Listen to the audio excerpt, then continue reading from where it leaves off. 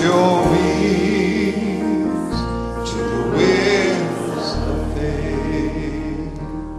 Let us pray. Heavenly Father, Lord, as we feel our souls lifted by your presence this morning, it just seems to pack us, Lord, in from glory to glory into your presence. And that's the reason we're here, Lord.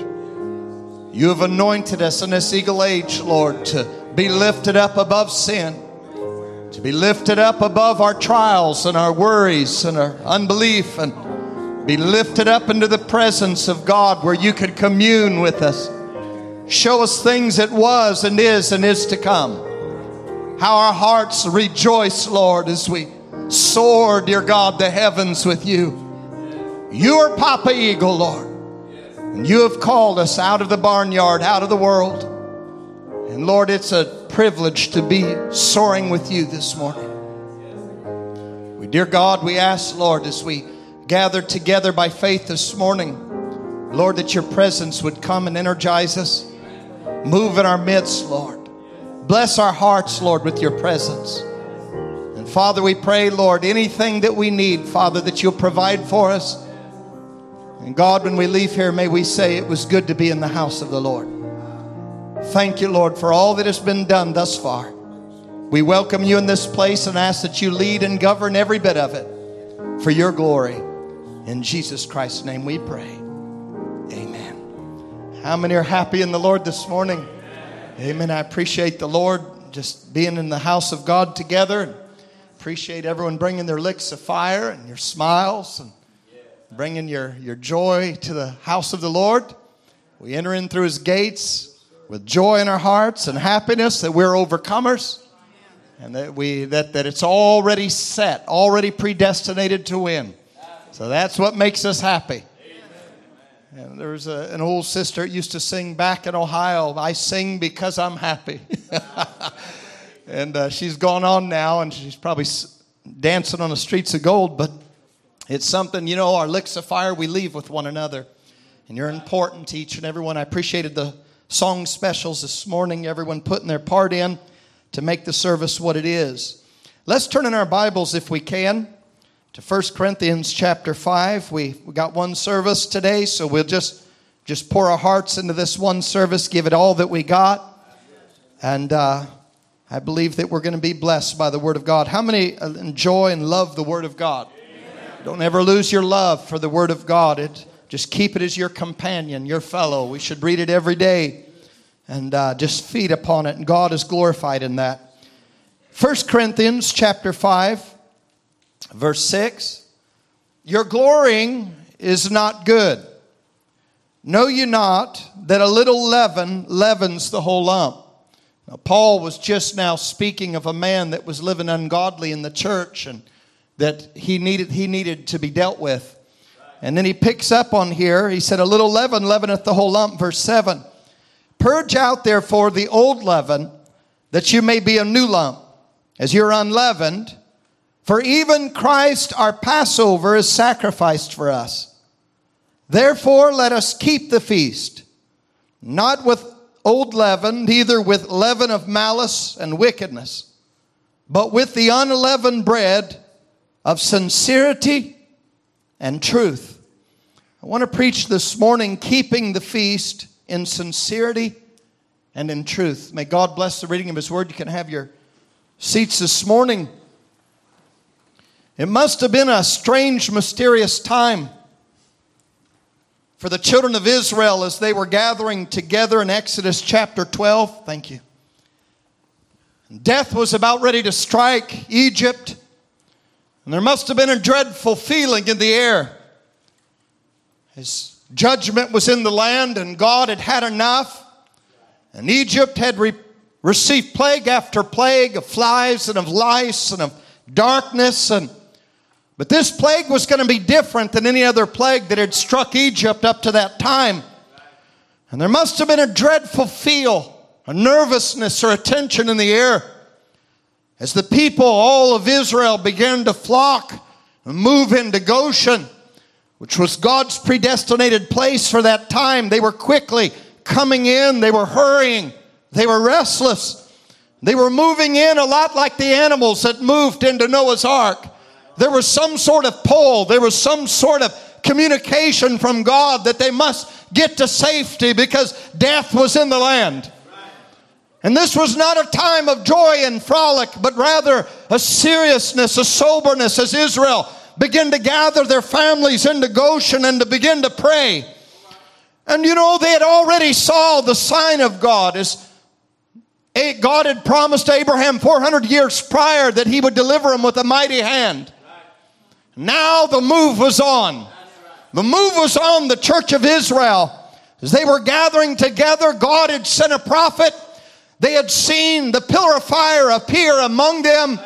And the prophet begins to proclaim, once the people gathered into Goshen, that tonight will be a night of judgment. Tonight will be a night like no other night that you have seen, for death is coming into Egypt, and there will be no respect of persons.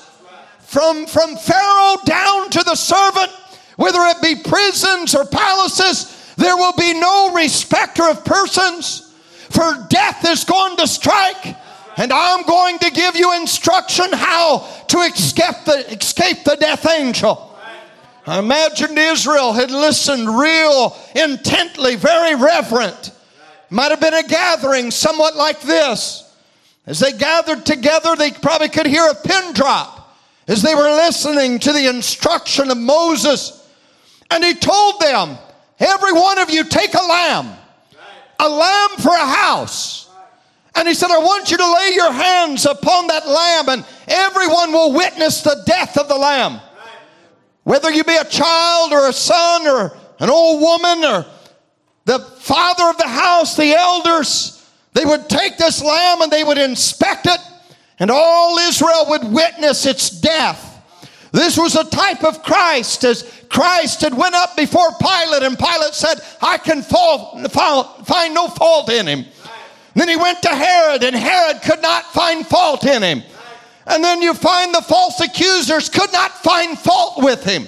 He was inspected. And when he said there is no fault found in him, it was then that he was publicly killed before all Israel. And so that night, Moses had put in charge over every home, the father of every home of Israel. We find that the father was, as it were, the priest of the home.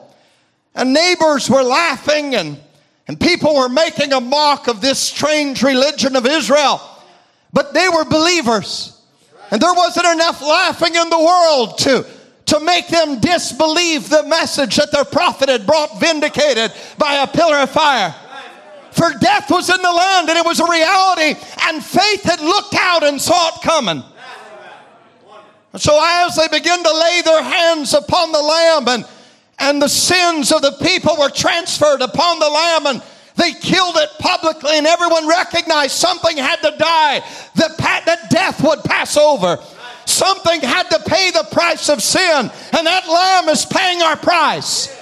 And God said, we're not secret believers, but I want you to take hyssop and apply it over your door. I want all Egypt to know you are redeemed. You are under the blood. You are a believer in the redeeming power of the blood. I imagine how everyone must have felt as they went into the house. The believers were satisfied as they were sealed, knowing death could not touch them.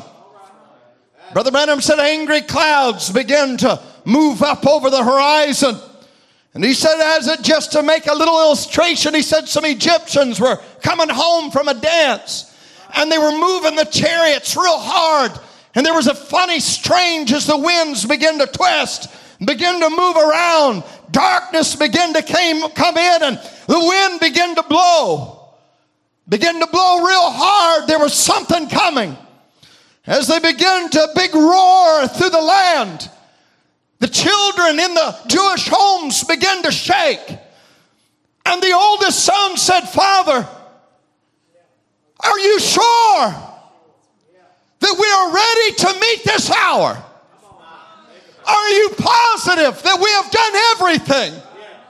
Are we going to miss this judgment? Are you sure, Dad? What is that roaring of the wind? What is the shaking of Egypt? He said, my son, the judgments have begun. Do you love the Lord? That's where we are now.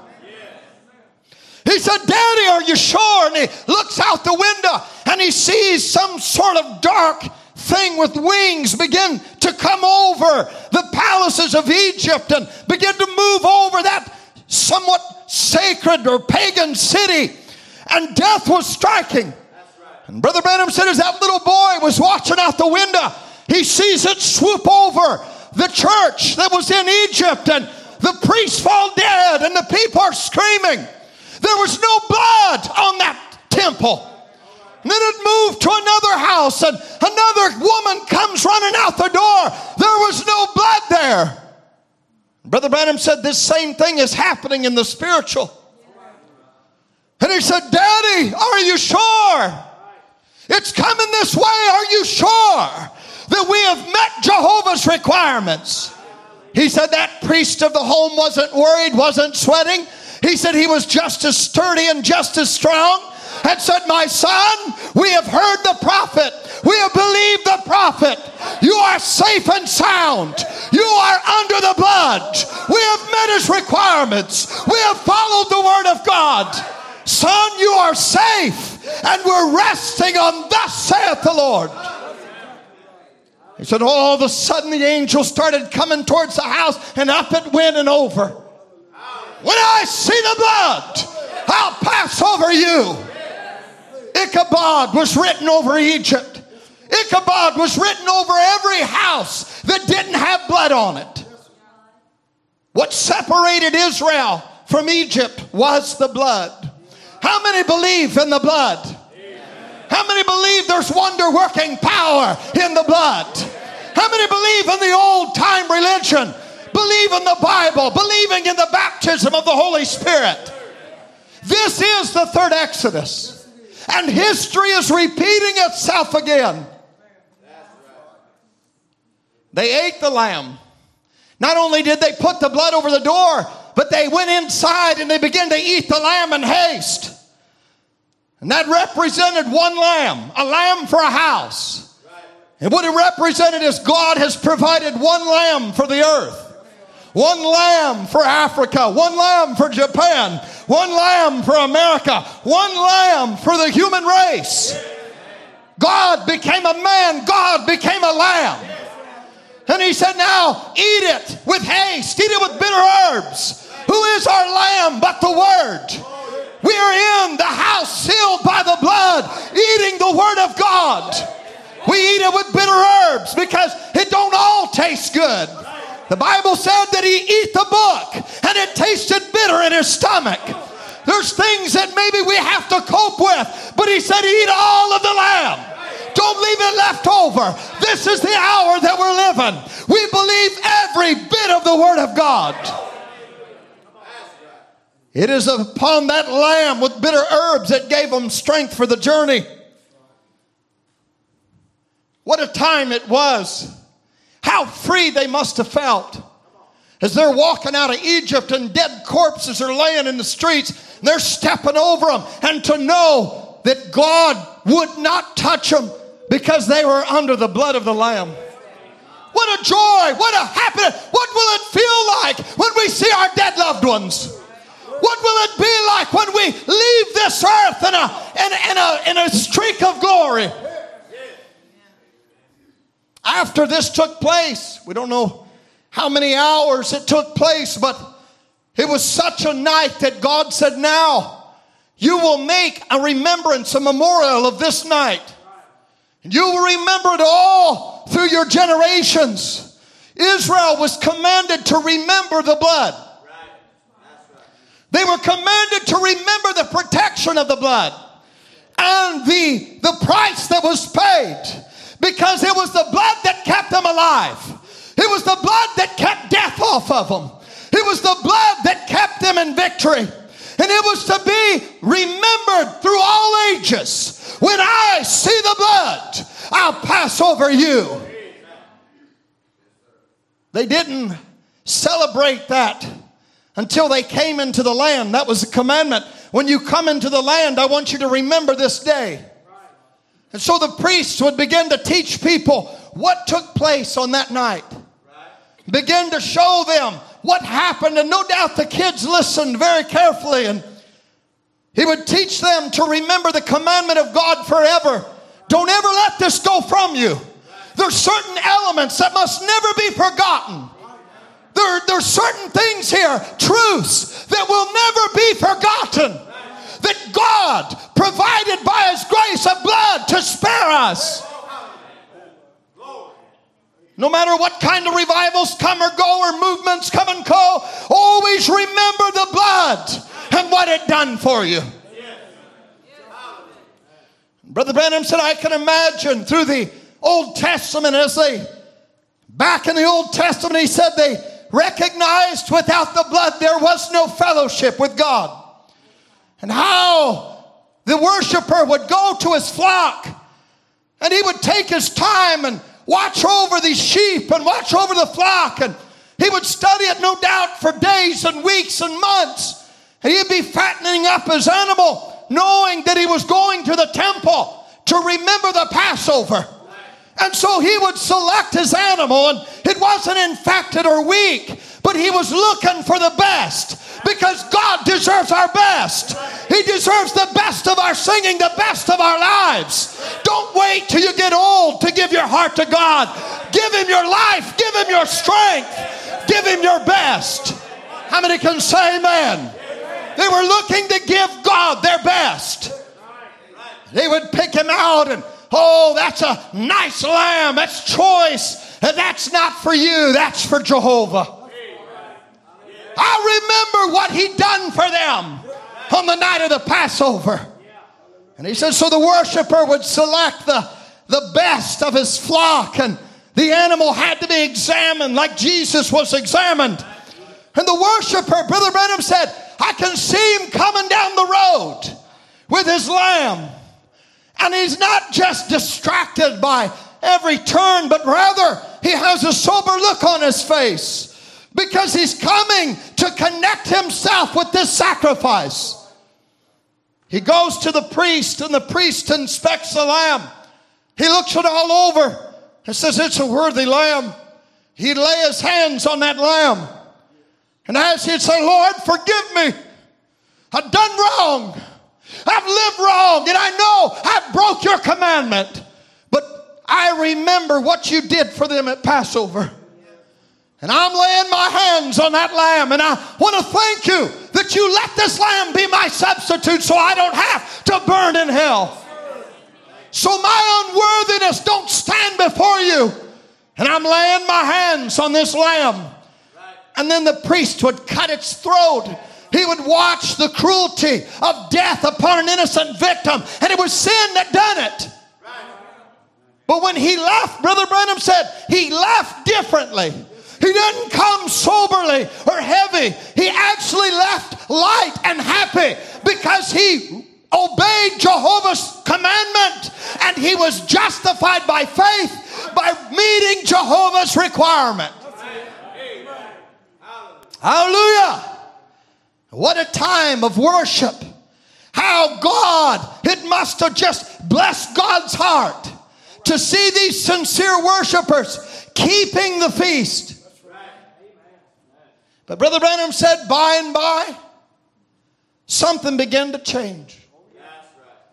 He said the sincere worshiper that once was so dedicated, so sincere, come back around, and you know, it's kind of inconvenient timing to go up to the temple for Passover, but we got to go because this is Jehovah's requirements. And he comes, which one do you want? Just pick one. But which one? I said just pick one. These are all good. Here, he's walking down the road, and Brother Branham said he had a different kind of attitude, different kind of countenance. He said he comes and brings it to the priest, and looking around at the temple, hey John, and hey there Benjamin, Levi, how you doing? It's good. He lay your hand on it, and he kills it, and hey there, Ephraim. And he said, now The worship has become a family tradition. He said, what happened now between the two? Because now as time takes its course, the attitude changes. It's the same believer going down the same road to the same temple, but obeying the same command, carrying the same sacrifice, but the only thing different is his attitude. He has become traditional in his approach to God. It was the correct sacrifice. And that correct sacrifice was an abomination to God. Israel lost its heartfelt love and sincerity. They stayed with an order, but the attitude was detestable to God. It was the right temple. It was the right sacrifice. It was the right commandment, but it was the wrong attitude. And God rejected it. There's many scriptures speaking of it. I don't have time to go through it, and you'll find it in Isaiah 1, in Malachi 3, and many different places in the Bible. That's right. And then Brother Branham said, I was amazed as I was watching television to bring it up to date. He said, Billy Graham made an altar call. Thousands were coming down to the altar. He said they were chewing gum. They were laughing and punching each other. And he said, that's not walking between life and death. That's not realizing that your soul is actually hanging over hell. That we are literally living in the dreadful day of the Lord, and the judgments of God is over this land like it was Egypt. See, they were sincere at the beginning. Brother Branham shows, look at the organizations. Their attitude is not pleasing to God. Watch Azusa Street. How those men fought and preached and were rejected. F.F. Bosworth was beaten very badly because he was actually worshiping with black people. He was beaten terribly. There was a price for those preachers. They preached the power of the Holy Ghost. They preached speaking in tongues. They were outcast to society. These were warriors, pioneers of the faith. But just give Pentecost a little time, and the nature of the Pentecostal movement began to change altogether. Pretty soon there was a laughing and a carrying on, just their sacrifices. Brother Branham said, be careful, Pentecost. Your sacrifices and rejoicing will be a stink in the nostrils of God if it isn't entered into in the deepest of sincerity. Laughing and carrying on. And he said, you've got to hold to the altar till something happens. No matter how fundamental, you must come with sincerity. Do you love the Lord? I want you to think of this now.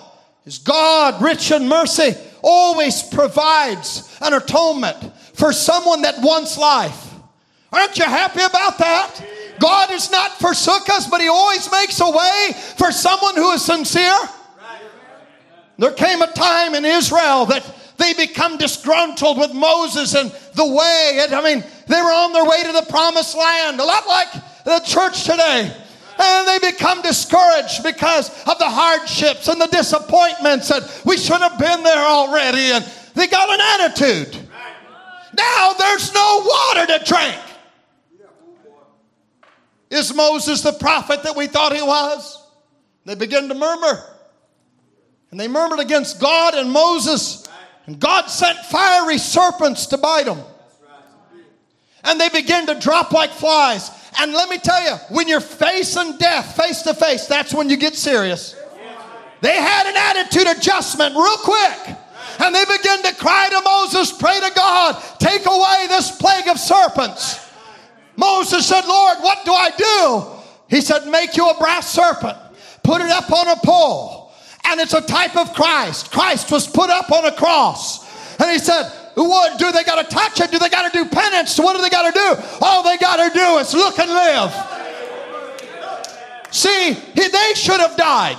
But God gave them an atonement, lifted it up, and said, this is divine judgment.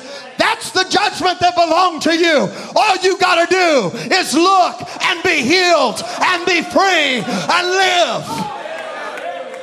I imagine after seeing mommy die and grandpa die and the kids die, when they had an opportunity, they were pushing through the crowd to get to church. I imagine they had sincerity when they looked at the cross and they're dying and you're pulling mom's dying. She looks and all of a sudden, honey, my breath is back. Honey, stand out of the way. I need to make supper. You can imagine the healing power that ripped through the congregation of Israel as they looked and lived.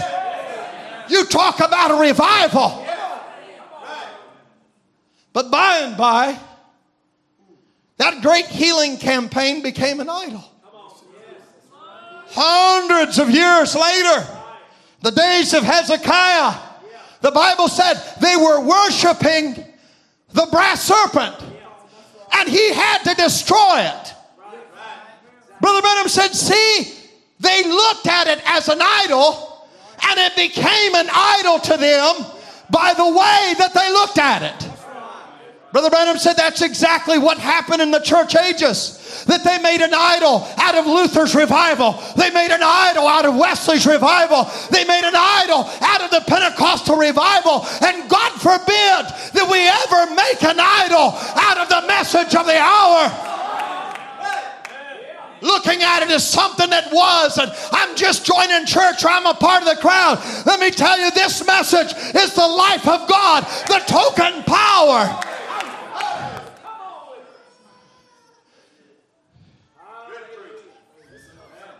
It was the way that they looked at it.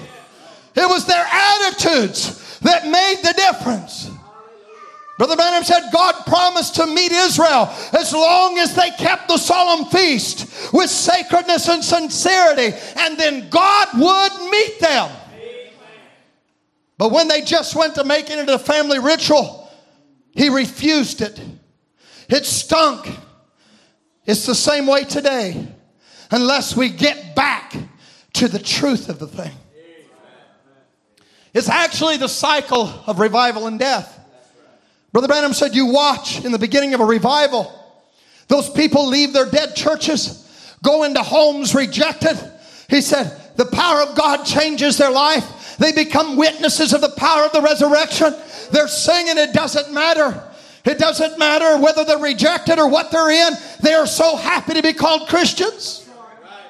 He said, but after a while, by and by, he said they lose that original excitement of coming to church. He said they begin to change the way they dress and what they feed on, what they read. And he said they put a choir in instead of singing to God for themselves. And he said they push the Spirit out and they lead it by counselors and men, and death sets in. Do you love the Lord? See, what happens is it's left with a form, and a tradition is left with the form of it, but the life of God is not there. Actually, salvation is not there. God is not there. Ichabod is over it. It looks like it did 50 years ago, but it's not altogether the same. It's left with the form of godliness, but they begin to deny the power thereof. Brother Branham said actually what happens when we become traditional is we go through the routine without faith at all. There's no faith involved at all. We just come in, do our service, go out. We're a part of this little group of people. But Brother Branham said it becomes a meaningless gathering of people. When our worship becomes a family tradition, Brother Branham said we have lost our sincerity. Something is wrong coming out of All Things 1962. Our solemn feast is not what it used to be. There's something or other. He said you can't even stay awake in a sermon. He said what's more important than the Word of God? The street meetings, the old-fashioned preachers that would preach till blood and sweat, as it were, would run down into their shoes. But now there is no interest in the Word. He said it takes the preaching of the cross. It takes the circumcision of the Spirit to bring life. but the sincerity has gone away. He said there is a lack of interest. Men and women have lost their enthusiasm and will never get back until we come to that spot of appreciation of God, because He made a way for us and He has vindicated it and He's given us assurance. See, when we take God's commandment and make a tradition out of it, then we don't get the results of it, because traditions cut the power of God. Jesus said, in vain do you worship me, teaching for doctrine the commandments of men. Ain't that right? And so Brother Branham said, now we must enter the feast of God with sincerity. But there's no godly sorrow for sin. Just watch the nature of a revival. And watch the Pentecostals. He said now they'll have their services, big meetings. They'll speak in tongues and run down the aisles. But there isn't the feeling or the sincerity that Jesus Christ has cleansed you. He said, notice, not doing it because Miss Jones did it, but doing it because there's something pulsating. The sorrow for your sins, the joy of the victory that you share in the resurrection of your sacrifice, the evidence of your eternal security. How can you not be sincere in that? This is when Isaiah ran up and began to rebuke the age because they had a form of godliness. God hates a powerless religion. Any religion that don't have Christ in it is powerless. Any religion that don't have the blood in it is powerless. And it becomes lukewarm, which is the danger of the age. If you watch Brother Branham, if you study this, worshiper, sacrifice, coming down the road, he repeats it over and over. And even in his last service of communion, and what a fitting picture this morning. His last service was communion, which was Passover. And he begins to tell this story. And he begins to explain to the people that God requires sincerity. You know, in 1947, Brother Branham started out in his healing campaigns. God turned Arkansas upside down, the things that took place, and so on and so forth. But Brother Branham had learning to do too. And in 1947, he made a challenge. You bring your worst case, and I will pray. And by the time I am done, they will walk out of here whole. What a challenge. They brought this Mexican girl up. She was a crippled girl, horribly crippled. And Brother Branham began praying for her. And he prayed 10 minutes. He prayed 20 minutes. He prayed a half hour. He prayed 45 minutes. And the people are waiting. He prayed an hour. He prayed an hour and 15 minutes. He prayed an hour and 30 minutes. And after an hour and 45 minutes of praying, this child, the power of God struck her and she stood up and walked off completely healed. He did the same thing with a 15-year-old boy born blind. How in the world did he have that kind of bulldog faith? To stay there under the pressure of the people that are waiting their turn and to pray and not move back. Because the angel told him, if you can be sincere and when you pray and get the people to believe, nothing will stand before your prayer, not even cancer. Brother Branham believed that. And it didn't matter how bad the situation. And he said, God corrected him in that and said, you're going to make it till the people can't believe unless they see a miracle. Don't do that. You're putting too much emphasis on that. So God corrected him, but he said God respects sincerity. How many can say amen? Then the angel told him this. Furthermore, he said there's a change in the ministry coming. Because the angel said if you can be sincere, it'll come to pass that you will even know the secret of the heart. And then he said if you will continue to be sincere and be humble, it'll grow greater and greater And he said, and it'll move into what we know as the third pole. So the angel told him to get the people to believe and be sincere. Nothing would stand before his prayer. And if he would be sincere, he would discern the thoughts of the heart. And if he would continue to be sincere, it'll move up into what we know as the third pole. Can you say amen? But sincerity was the road that got him there. November 21st, 1961, Brother Branham is up about 3 in the morning.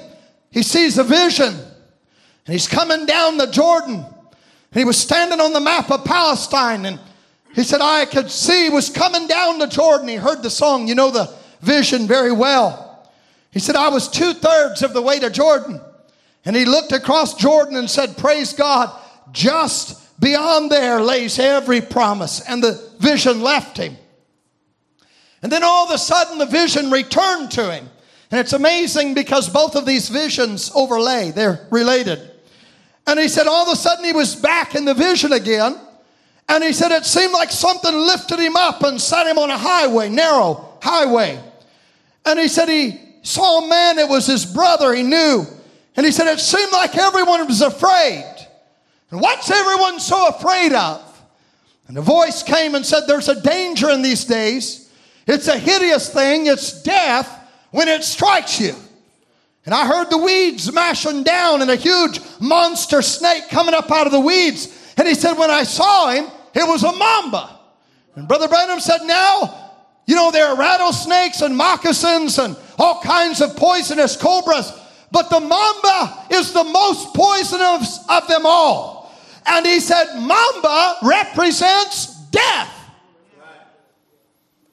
And he said he's so fast you can't see him. He goes over the weeds. When he strikes, he usually strikes you in the face and he hits hard. It's where the devil likes to strike you too.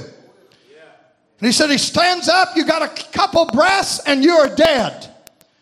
And he said now he looked at Brother Branham and he was angry, but he couldn't come to Brother Branham in the vision. So he took off to strike Brother Branham's brother. Brother Branham started screaming, God, if that mamba ever hits him, it's death. And that's why everyone is so scared. It's death. And a voice came from above and said, you have been given power to bind him, the worst of any. He said, but there's one thing you must do. You must be more sincere. And I said, Lord, forgive me of my insincerity. Let me have sincerity. And I raised up my hands and there was a great something that come over me, lifted me up, seemed like my whole body was charged with something. And I looked at that serpent and it started towards me. I said, Satan, in the name of Jesus Christ, I bind you. And you know how he wrapped up and he made the sign of an and. And he said he was bound, that and. And he said, and the brother was set free. And he said, I went over and mashed on him. And he said, and the Spirit told him, you have the power to unbind him too. And he said, that I might know. He said, I unbind you in the name of Jesus Christ. And it began to move. And he said, I bind you back in the name of Jesus Christ. And he died again. And then the voice returned. And the voice said, now you must be more sincere than what you are to do this. Brother Branham comes out of the vision. That was 3 in the morning, I believe, when the vision started. He wakes up, so he was in this vision for a long time. Kids are milling around, Mommy, where's my books? And he said, you know how it is in your house when the kids are getting ready for school. He went into his den room. He said, Lord, while your presence is here, would you speak to me? Give me understanding. Help me to know what I must do. And he said, forgive me for doing this. And he grabbed his Bible and he just opened it. And when he did, it fell to 1 Corinthians chapter 5. Let us keep the feast in sincerity and in truth. And Brother Branham said, see, the unleavened bread of sincerity and truth, which is the Word of God. And so now he's binding the power of Satan, but God tells him you must be more sincere. Let me tell you something. Brother Branham had an 8-day prayer line where he pushed himself beyond his human frame, and he was off the field for almost a year. He pushed himself so hard. He prayed and he fasted regularly. He left his family and Meta took care of the kids, and he pushed and he preached and he delivered, and people were healed. He was rejected for his uncompromising stand, and God said, you must be more sincere. How many would say, Lord, I don't want to wait till the end of the service. Start right now. I want to be more sincere. We all can be more sincere when it comes to the word of this hour. The word sincerity means being in reality what it appears to be and not simulated. Real, not pretend. But what it appears to be, there's reality behind it. How many say, Lord, yes, let me be sincere. See, sincerity moves the heart of God. Sincerity, God only accepts worship that is connected with sincerity. And Brother Branham said, listen to this, write it down if you want. Sincerity brings power and real worship. Genuine power to worship, that you have passed from death unto life. Because God wants to perform His word in power. Ain't that right? God wants to operate through His church. God wants sincerity. Sincerity in our churches. Sincerity in our kitchens. Sincerity as parents. Sincerity in our school. God wants sincerity. He wants us to be sincere about the message that we believe. God wants the depths of our heart. He wants our mind, our spirit, our time. He wants your full attention. He wants my full attention. Do you love the Lord? Brother Branham said we must come to God in reverence and purity, pureness of mind and spirit, in love, without hypocrisy. He said this in communion service. He said, notice, come with the deepness of sincerity, knowing that God's grace, we have been saved. We have felt His presence. It's changed our whole being. We must come in reverence and love and purity of heart and mind and soul. And you know the hour will soon arise right among us, that the Holy Spirit will speak out like it did in Ananias and Sapphira. Remember, the hour is arriving that God will dwell among His people, and that's what He wants to do now. That was His last message. He said that before He left. Talking about sincerity. Brother Branham is actually on a plane, and he's traveling. He left Dallas, and he's flying back home. And while he's flying, an air traffic controller radios the airplane pilot. Air traffic control. Ground the plane. Rerouting. Storm coming in. We want you to land the plane right away until the storm is over. Massive storm is moving into the area.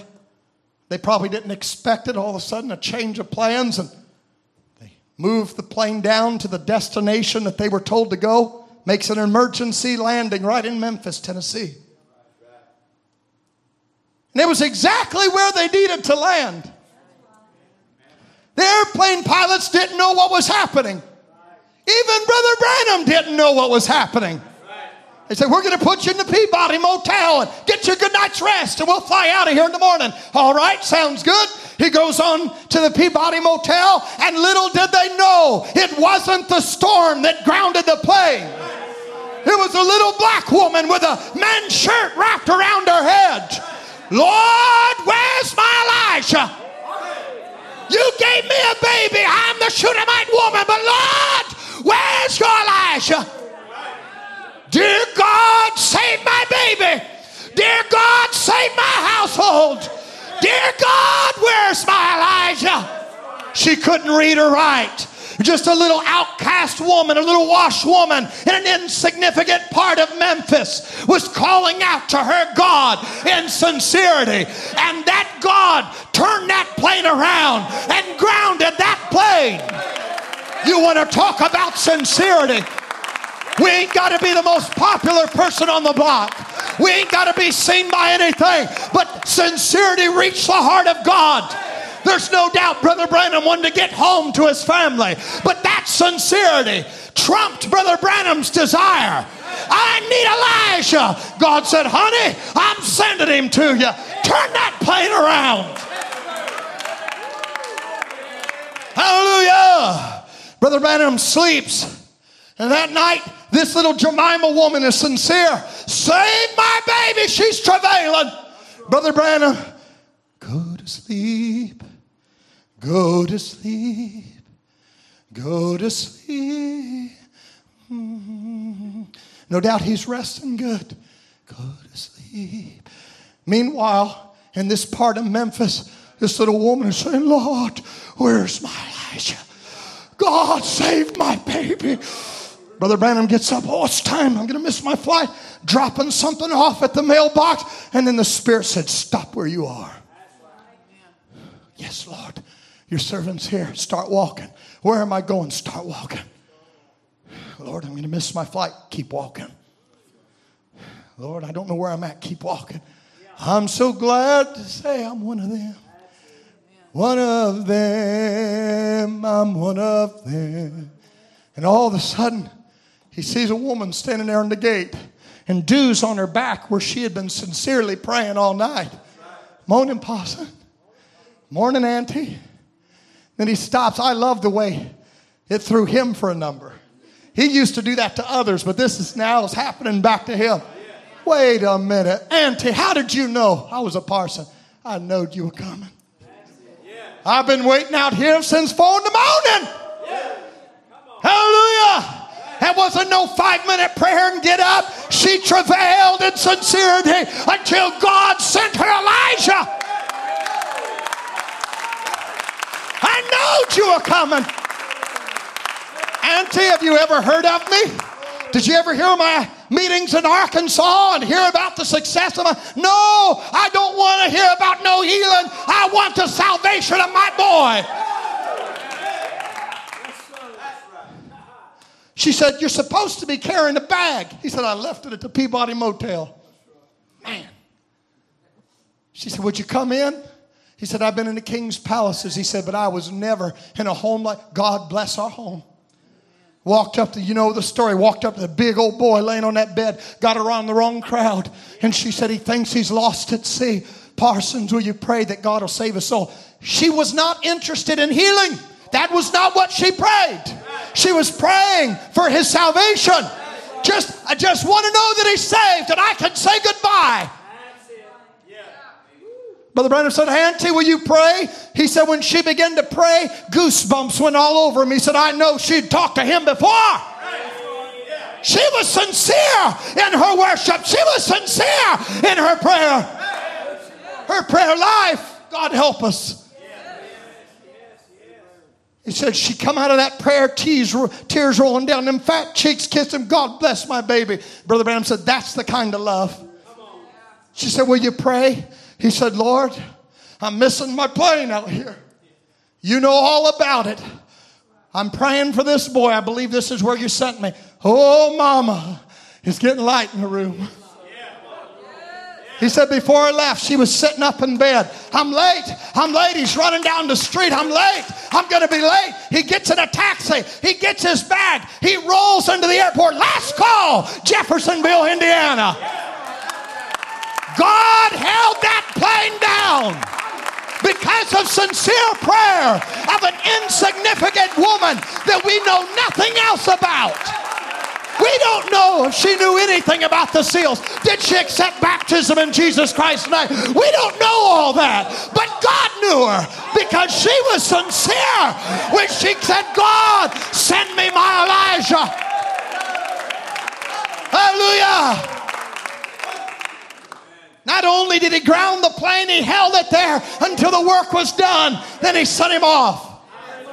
Year later, he said he jumped off of a train coach. He said to get him a hamburger. Parson Branham. He said, yes, sir. He said, do you know me? He said, I don't know you, son. Who are you? He said, you prayed for me about a year ago. He said, got around the wrong crowd. You come, God sent you my house. You prayed. You're not the boy. I sure is. He said, Parson, not only am I healed, I'm saved, Parson.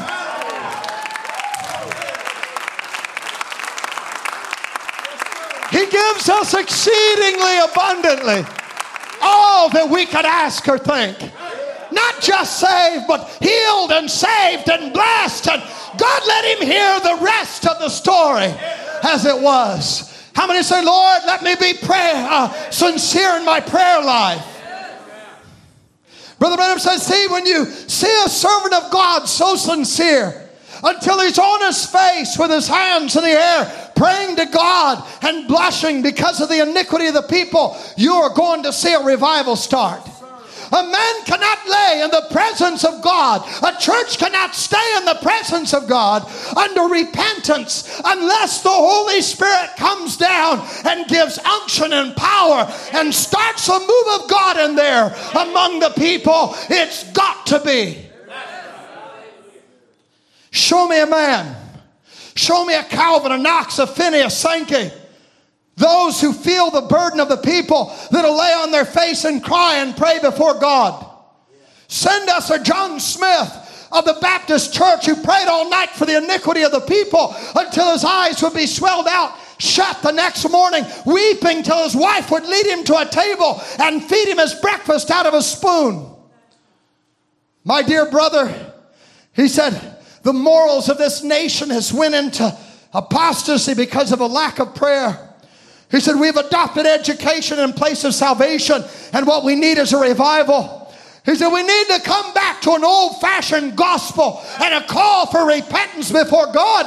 Not a dried-eyed hand, shook profession, but a God-sent Holy Ghost revival with a profession of the cleansing blood of the Lord Jesus in every heart. We need a revival to start in the church that'll sweep the nation, and we'll die, we'll perish without that type of revival. We need the blood of Jesus Christ. We need the baptism of the Holy Ghost. We need prayer in our homes. That ain't preaching down to you. That's preaching up to you. If Brother Branham had to be more sincere, how much do you and I got to be more sincere to meet the hour that we're living? My son Josiah had a terrible stomachache just the other day. And Anna called me. I was studying here at the church. She said, honey, he's cramping so bad he's crying. And my little man, it takes a lot to make him cry. He's got to really be hurting to cry. So I said, I'm coming home. And so I drove home, and he was laying down. I said, come upstairs with me. Came, and I held him, and I prayed with him for a while. And we prayed. And I said, honey, is there anything you got to make right? Is there anything that you know? Maybe you done something wrong. And I read the scripture out of James. If you call the elders of the church, anointing them with oil, confessing, he says that there will be healing follow. He said, not that I can think of, Dad. And I said, okay. Well, I'm going to anoint you with oil then, and we're going to pray. And we prayed. And when we prayed, it kicked up worse than ever. And I said, nope, this is God's word. Just believe God. And he kept repeating, by his stripes I'm healed. By his stripes I'm healed. By his stripes I'm healed. And it got worse. I said, he's got to go. I said, it'll get worse before it gets better. But by his stripes. And then it let up, and he was absolutely healed. God loves a little determination. God help us all to be determined. You know, Brother Branham said that in the days of Charles Finney, he said there was a man with TB who had a burden for the cities, and he began praying for the cities in that New York area. And Brother Branham said that he travailed in his soul. And when he died, Finney went to about 30 different cities, and revival struck 30 different cities. And he said it was because this man's prayer, he met his widow, and the widow showed him all the cities, and the revival happened in every one of those cities. And Brother Branham said one man travailing in prayer brought more revival than all the schools in the land, all the theology that it could bring. One person with sincere prayer can bring the power of God down in our lives. Amen. The devil must move. God is looking for a church that will love Him and sincerely follow Him. Touch Him. You love the Lord. As we see that day approaching, He said, come together even the more. Listen to what He says about laying in the presence of the Son. He said, now we're plenty green. We have to lay in the presence of the Son to be mellowed up. We're plenty green. We haven't got the sincerity and sacredness of the thing that we ought to have in the midst. Wow. Now, sincerity is wonderful, but it's not enough. Brother Branham said he had been over to India, and I've seen actually video footage of it. Jonathan Martin showed me a video of these Indians. They will go into a trance, and they'll start running flesh hooks all over their body, head to toe. And then they'll put them in their back and all from head to toe. And they're in a trance. You can see something has came into them. Demon power has come into them. Then they'll begin to hang bowls of water from these flesh hooks. Then they hook a wagon to their back and they'll go uphill for miles, pulling their skin, pulling back like this as they're pulling wagons. And these are sincere people. They'll break little Oriental children's feet and stick them in tiny little shoes, and they suffer with that. They try to appease God, throwing babies to crocodiles and walking on coals and running lances through their bodies, laying on glass, and all kinds of men walking through fire, and sincerity of the heathen. But Brother Branham said they are sincere, but sincerely wrong. See, Cain was sincere in what he was doing, but he was sincerely wrong. The priests of Baal, when they cut themselves, believed that they were right, but they were sincerely wrong. It doesn't take just sincerity, but the Bible said we must worship Him in sincerity and in truth. We have got to be sincere in the right thing. We have got to be sincere about the blood, about the new birth, about Christ. And the message of Malachi 4 was to bring us back to the hearts of sincerity. Can you say amen? How many knows we're in the third Exodus? In the first Exodus, Brother Branham said they were called out of that formal tradition religion. Out. God called a nation out of a nation. And he said that when Christ came, they had a lack of sincerity. They honored Him with their mouths, but their hearts was far from Him. And he said that Exodus was to call them out of their formal traditions of Judaism and call them into the literal reality of Christ. And now we are in the third Exodus. And there is a calling out of the Laodicean, lukewarm, denominational, traditions of organization. Brother Branham said that the message of Malachi 4 was to call us out of organization into the genuine atonement. Can you say amen? The difference between Egypt and Israel was one thing: the blood. You say, well, God was the difference. That's right. But God was in the commandment of the blood. Because without blood, there's no remission of sin or access to God. So the difference between Egypt and Israel was the blood. After the opening of the seals, Brother Branham was coming down to Jordan. And I don't have the time to go back to Joshua and tell you, but in Joshua, he warns the people before he dies to stay in this land and worship God, not the idols of your fathers, but worship God in sincerity and truth. So when they went into the promised land, they were to worship in that promised land in sincerity and in truth. And so Brother Branham brings the opening of the word, and then he preaches a message token, and then he preaches desperations that night. And Brother Branham said the token message was the capping off of his entire ministry outside the regular commission of the seals. The token message, he said, capped off the whole thing. And he said they were eating in desperation. They knew that the judgment, bear with me, can I go just a little further? They were eating in desperation. It must have been a dreadful time, just as it is now. Every man was examining himself, because your children's salvation is hinged on what you do with your household. The high priest of the home. Brother Branham repeats this theme many times. He said that we as the head of the home are responsible, a lamb for a house. And he said they had to, it was a time of desperation. Judgment was about to strike. And they were examining themselves. Are we ready to meet the hour that we live? The young man, Daddy, are you sure death is about to strike? Brother Branham's teaching us in desperations. He said if there's ever a time in human history that the church ought to be desperate, it ought to be right now as we're on the threshold of the judgment. Remember, they were in the house. They were eating the lamb. They were eating the whole word. Do you love the Lord? They were fellowshipping around the lamb, the sacrificed lamb. They were dressed. They had their shoes on their feet. They were ready to go at any time that the trumpet sounded. And this world is just like a funeral.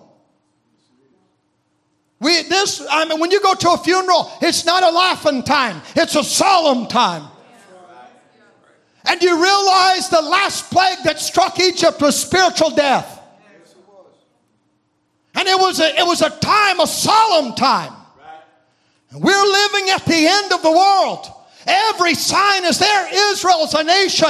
The world is falling apart. It's like a funeral for the world and for the churches. It is a time of solemn. Death is in the land. We have, just like Egypt, we have come under the plagues of Egypt before death struck. We have had wars and rumors of wars and earthquakes and typhoons and plagues have struck the earth. But the last plague is spiritual death. That is the beginning of sorrows. But the last plague is spiritual death. You can imagine as it begins to move into the land and it begins to strike the holy places like the temples. And let me tell you, it's even striking the churches. It'll strike where no blood is. Wherever there's no blood, death is going to strike. Separation from God, Ichabod, will come upon anywhere where there is no blood.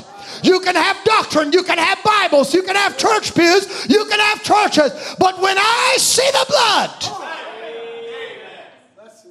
that is the separating factor.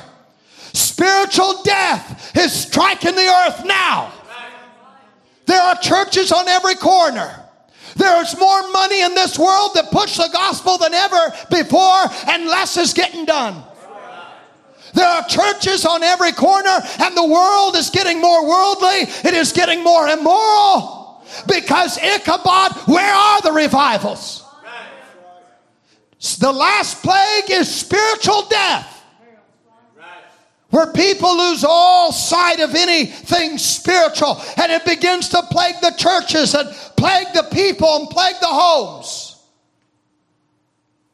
You know, Brother Branham said that the third pole of Moses' ministry was the death angel.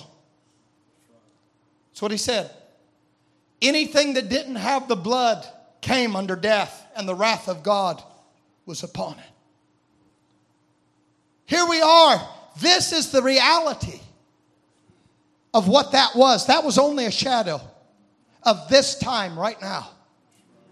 And do you realize that this world is going to burn by atomic fire? I imagine when they read that in the Bible in Malachi 4, the earth shall burn. The righteous will walk upon the ashes of the wicked. How is this possible? But within the last 100 years, science have made atomic bombs that can cause a chain reaction and leave this earth toast. Only now is it possible.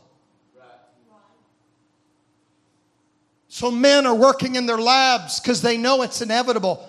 It's just a matter of time. Do you know that there's more power on a battleship? There's enough weaponry on one battleship to destroy the world over. The entire earth. There's enough. They said if there's ever a World War III, there will be no historians. There will be no documentation of it. He said because there won't be a world left, and they know it.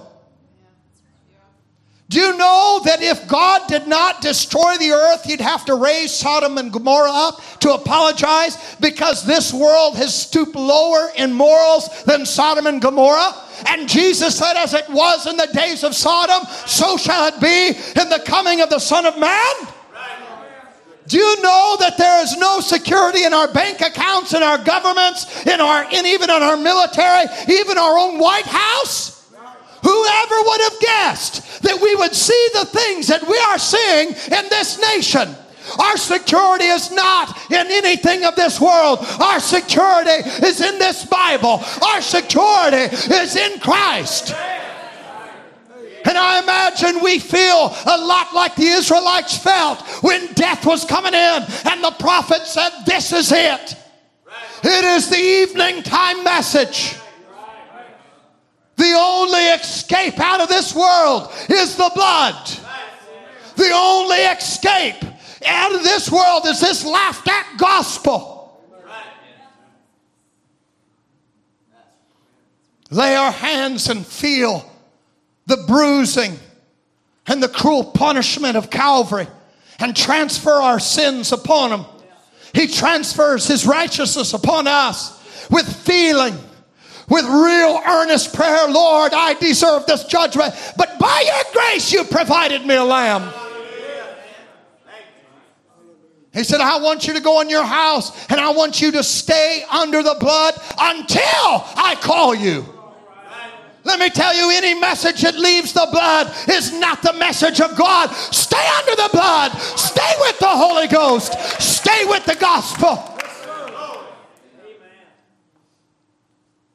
Imagine as they shut the door and we're looking out and we're seeing Russia rise to power, just waiting opportunity, trying to take over the Middle East. Israel is being pressed in by its enemies.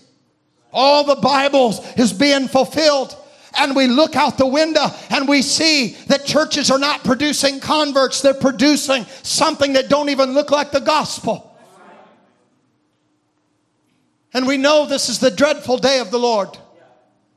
And we know what lays ahead. We know the sinking of Los Angeles. We know that America is going to be blown off the map according to prophecy. We know that the Vatican will be blown off the map according to Revelations 18. And we're looking out the window and we are seeing the churches being struck by spiritual death. We are seeing people that look like zombies. Look like walking dead people. The soul that lives in pleasure is dead yet while they live. People are walking dead people. Spiritual death is striking the churches, the schools, the political minds. What are they thinking? Letting boys in the girls' bathroom. Spiritual death have struck to numb their minds. Insanity. And our children are watching out the window and we're seeing judgment is on its way. And they look at us fathers. Daddy, are you sure that this message is right? Are you sure that we're under the blood? Boy, it puts us high priests of the home in a real place of responsibility. Daddy, are you sure as we hear the roar of the judgments coming closer and closer and we see a church with no blood and it scatters and a temple without blood and it scatters. Lord, are you sure? Daddy, are you sure? We have met all the requirements. You know, in the Feast of Unleavened Bread, which was connected to the Passover, they had to get all the leaven out of their house. That was part of the Passover. And history says they would take a candle And they would go through the house. And they even made a tradition with their children that they would hide leaven. And the children would open up the cupboards and lift up all the plates and make sure all the leaven was out. And all the children were searching every corner of the house. All the children were just making sure that every bit of it had to be gone, or the blood didn't take effect. All the worldliness had to be gone. All the leaven had to be pushed out. And that was a shadow of right now. Because he said there in 1 Corinthians 5 that we ought to take this feast of unleavened bread, of sincerity and truth. It's a time that we examine ourselves. Brother Branham said in the token message, kick the television out. Kick the short skirts out. Kick the makeup out. Kick all the ungodliness out. All the earrings and the cigarettes. Everything that's causing you problems. Get the unbelief out of your house. And only you know what's in your closet. Young people, only you know what's under your bed. We're talking about life and death and sincerity. You know if you're trimming your hair, going to school, changing in the bathroom and wearing breeches. We ought to be doing exactly what the prophet said. He said, let's clean this place up around here. Brother Branham said what we need is a house cleaning. What we need when I talk about a house cleaning, I'm talking about this house. We need to clean our minds and our hearts and our spirits. Our thoughts got to be clean. This will cause a revival. I imagine that they weren't apprehensive in the first Exodus. I really don't want to throw this out. Oh no, they were desperate. They were sincere. They were happy to kick it out of their house. You say the blessing of God ain't moving in my house. Maybe there's sin there that's stopping the effects of the blood. Brother Branham said, you know what one of our problems are? He said, is we're not sincere in our confession. He said many a times people will come to the altar and get up and leave. But where's the godly sorrow? Where is the godly repentance? Because this age is numbed by Laodicea. Hearts are hardened by Laodicea. But when you really come under the effects of the Holy Spirit and the effects of the blood, and you see the price that Jesus paid, and begin to feel by the power of the Holy Spirit the transfer of your sins on Him and the Holy Spirit upon you, it brings you down low. It brings us to repentance. Brother Branham said, this is why we're not healed. It's exactly what he said. He said it's because of a lack of sincere confession. He said, I prayed for a man, and he said, the Spirit of God was present and took it off of the man. Within a couple days, he was afflicted again. Brother Branham said, how did that happen? He said, because of sin. And he said, the angel told him, this is the problem. People are not sincerely confessing their sins. That's what the angel told him. He said, we have got to come and really make our wrongs right. When we come to the altar and we pray, God, give me the Holy Ghost or forgive me. If we've done something wrong, we've got to go back and make that right. He used the example of his wife. He said, if I committed a crime on my wife and said, Lord, forgive me, God will not hear it until I go to my wife, make that right with her, then come to God and give my gift at the altar. He said it is a lack of sincere confession. And many people are hindered because they hold things in their heart and they're not willing to confess it.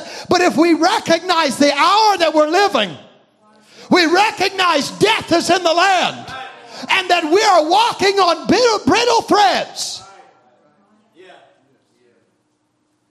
And we need to be searching every corner of our spirit with a candle. Lord, do I have unbelief in my life? Do I have stubbornness or selfishness in my life? Do I have jealousy? Do I have something, lust in my life that is keeping me from the fullness of the atonement? Do I have stubbornness in me? Do I have a rebellious spirit? Do I have a sex spirit? Searching, Lord, I don't want to meet you with this in my life. I want to be sincere. I want to be honest. I know that this is the hour to receive the Holy Ghost, because there'll come a time we'll scream at the altar and it won't be there.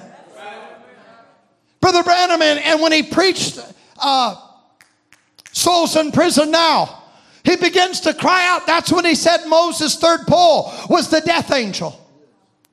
Do you know that there will come a time, Brother Branham said, people will come to the altar thinking that they're getting saved and there's no salvation for them. Do you know that this is the hour of salvation? I'm not trying to put fear on you, but I'm trying to show you the hour that we're living in was shadowed by the Exodus as they sat in there, ate the lamb with their shoes on their feet. And while outside of the blood, people were falling like flies. We don't want a message without the blood. We don't want a doctrine without the blood. We don't want a life without the blood. We must be covered by the blood. How many say, Lord, I believe in the blood? In there is our safety.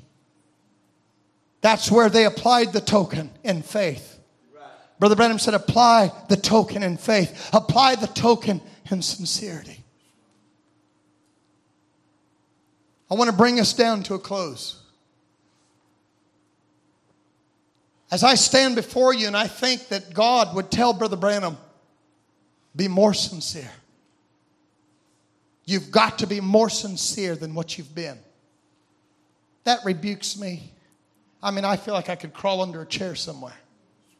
After what he gave, and we're here because of what he gave. Sacrificed his family and everything so we could be here victorious. And I think of the price. And then the Spirit would come and say, listen, to go here, you've got to be more sincere.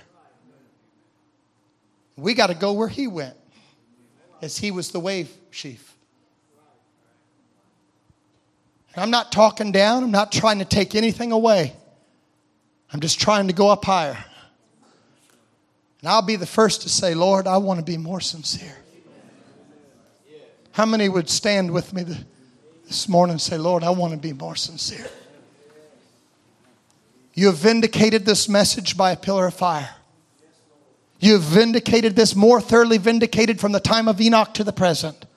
There's never been a message sent to the earth with so much mercy, so much power, so much vindication, and just so much victory. And for us to be fanned to sleep, the death angel passed by because we sat in meetings like this and was deaf of hearing. How many message churches is the death angel going over and people are dropping like flies, going out into the world and preaching all kinds of ways, acting all kinds of ways. It's happening right among us. But there's an elect people that believe. Just play whatever's on your heart, sis. Let's bow our heads in a word of prayer.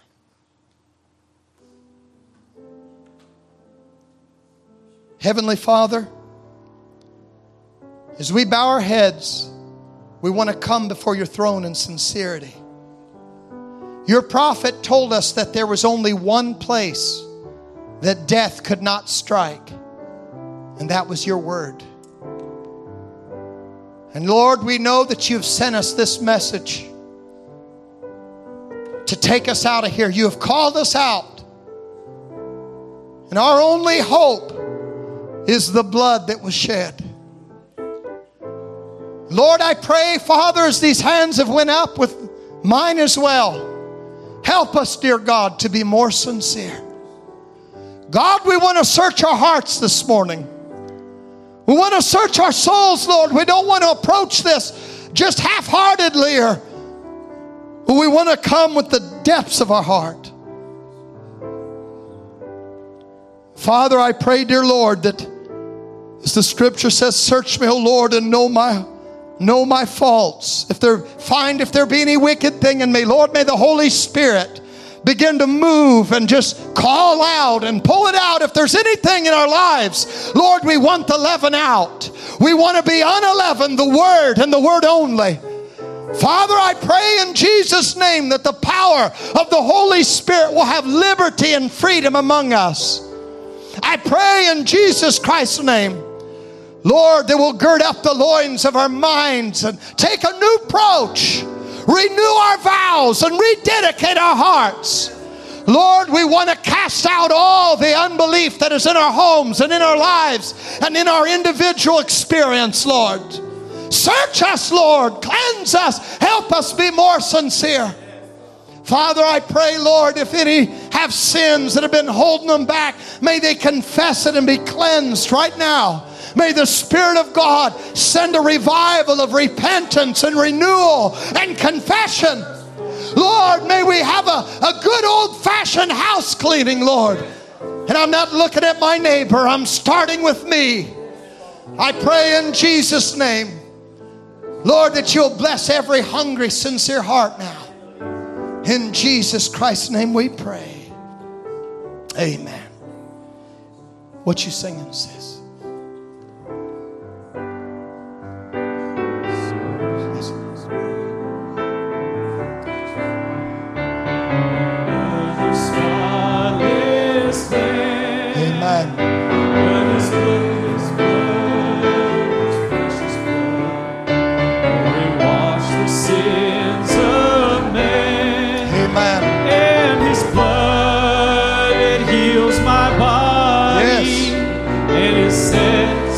My spirit free. Yes.